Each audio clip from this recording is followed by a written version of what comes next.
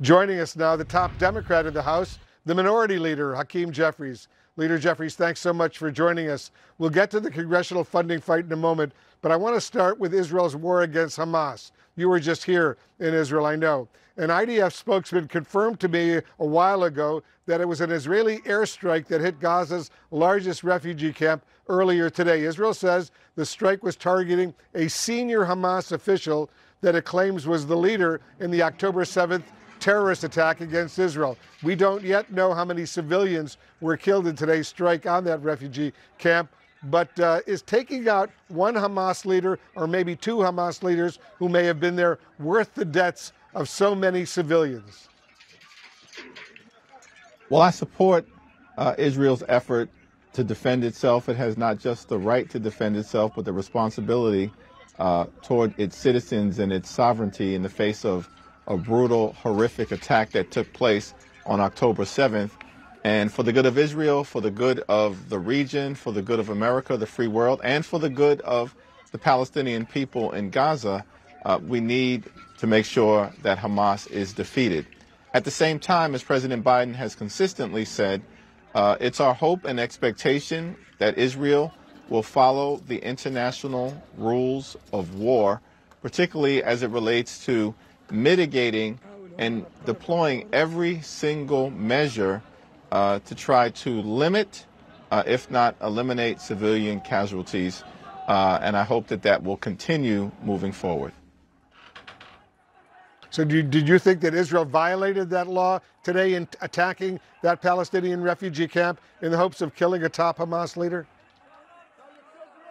I'm unfamiliar with the particulars on the strike, and so I'll reserve judgment, but I know that Israel is taking every effort to continue to conduct this necessary war following the international rules of warfare, and I would expect that it will continue to do that. Let's talk a little bit about what's going on in Congress right now. The new House Speaker Johnson says he expects the standalone Israeli aid package to come to the House floor on Thursday.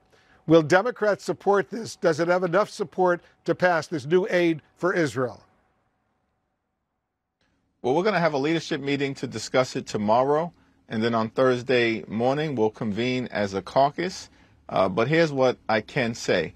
President Biden has been an incredible leader in terms of articulating the special relationship between the United States and Israel, and also setting forth the need to make sure that we continue to have Israel's back and look out for Israel's safety and security, while at the same time, of course, being there for the people of Ukraine in its war against Russia and Vladimir Putin's brutal aggression, as well as making sure that we're there for other allies throughout the free world, and that we're providing humanitarian aid and assistance to Palestinians in Gaza who may be in harm's way, and others throughout the world. That is the package that was sent to us in both the House and the Senate.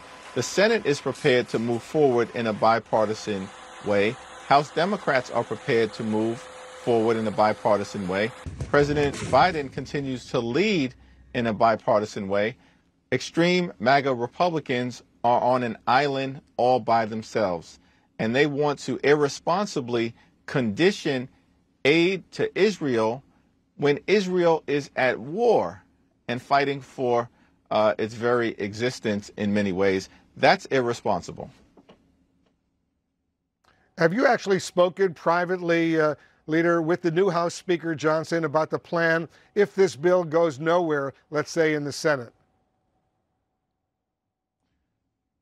It's my expectation that I'll have a conversation with him at some point, either tomorrow or on Thursday, and we'll continue to express to position that there is a bipartisan path forward here, that House Democrats are ready and willing and able to find the common ground necessary to meet the national security needs of the American people, to keep the government open, to avoid a government shutdown, and do what is necessary to solve problems for hardworking American taxpayers. That's been our position from the very beginning.